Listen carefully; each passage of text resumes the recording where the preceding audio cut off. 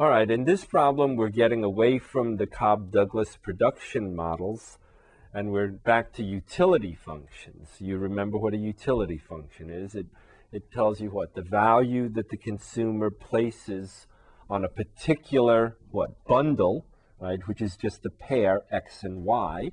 So if X is 3 and Y is 4, right, then the value of the bundle, the utility of 3, 4, would just be what? 3 times 4 squared, so 3 times 16, right? So the utility would be 48. All right. So suppose the price of each unit of X is $2, and the price of each unit of Y is $5, and the consumer has $60 to spend. Well, he could certainly spend the $60 by buying what? All X and no Y, all Y and no X, or some mix of some X's and some Y's. And each XY, each bundle, will have a utility, right? And the question is to find the bundle that maximizes the utility.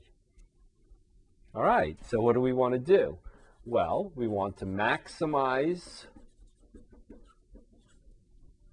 the utility function, which is xy squared, right? And we have this constraint that the consumer only has $60.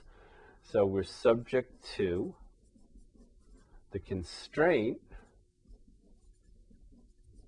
right? And what's the constraint? Well, each unit of X is $2, so that's 2X, and each unit of Y is $5, so that's 5Y, right? So this is the amount he spends on the first product. This is the amount he spends on the second product. And together, he only has $60. Okay, so again, we could solve this constraint for either X or Y and go back and get a function of a single variable. But again, I think I'll do this with Lagrange multipliers so that you get a little practice. Right? So what do we need to do? We need to get the constraint, right, equal to 0, and then create a new function, L of x, y, and lambda, right, which is going to be what? The original function, which in this case is u, right, plus lambda times the constraint. Right? Okay. So L is going to be what? xy squared plus lambda times 2x plus 5y minus 60. All right. So L is going to be xy squared plus 2x lambda plus 5y lambda minus 60 lambda. All right. The partial with respect to x is what? Right? Y squared plus 2 lambda. And the partial with respect to y is what? 2xy plus 5 lambda. And the partial with respect to lambda is equal to what? 2x plus 5y minus 60. All right. Each of these partial derivatives then gets set equal to 0, right? And we're looking for the critical point. All right. If we take our first equation, which is the partial with respect to x equation, right, we get what? y squared plus 2 lambda equals 0. Or lambda is equal to what? Negative. Our strategy, okay, is going to be to solve these two equations for lambda and then set them equal and see if we can't get some simple result. Okay, so y squared plus 2 lambda equals 0.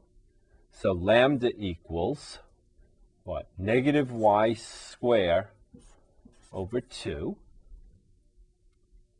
Okay, we take our partial with respect to y equation, and we get what? 2xy plus 5 lambda equals 0. So if we solve this equation for lambda, what do we get? Minus 2xy over 5. All right? So if lambda is equal to this, and lambda is also equal to that, then what? Then this equals that. All right? So negative y squared over 2 equals negative 2xy over 5. Right? We can just multiply both sides, right? The whole equation by negative to get rid of those negatives. Right? And then what? We can have 5y squared, right? We can multiply, right, by the common denominator 10. So we'll get what? 5y squared equals what? 4xy. Okay, or if we divide by y, right, then we'll get 5y equals 4x, okay, or y equals 4/5 x, right? And then if we go to our partial with respect to lambda equation, we get what? 2x plus 5y minus 60 equals 0. So 2x plus 5 times 4/5 x equals 60, or 2x plus what? Plus 4x equals 60, or 6x equals 60, which gives us x equals 10. Okay, if x is equal to 10, then y is what? It's 4/5 of 10. So y is equal to 8.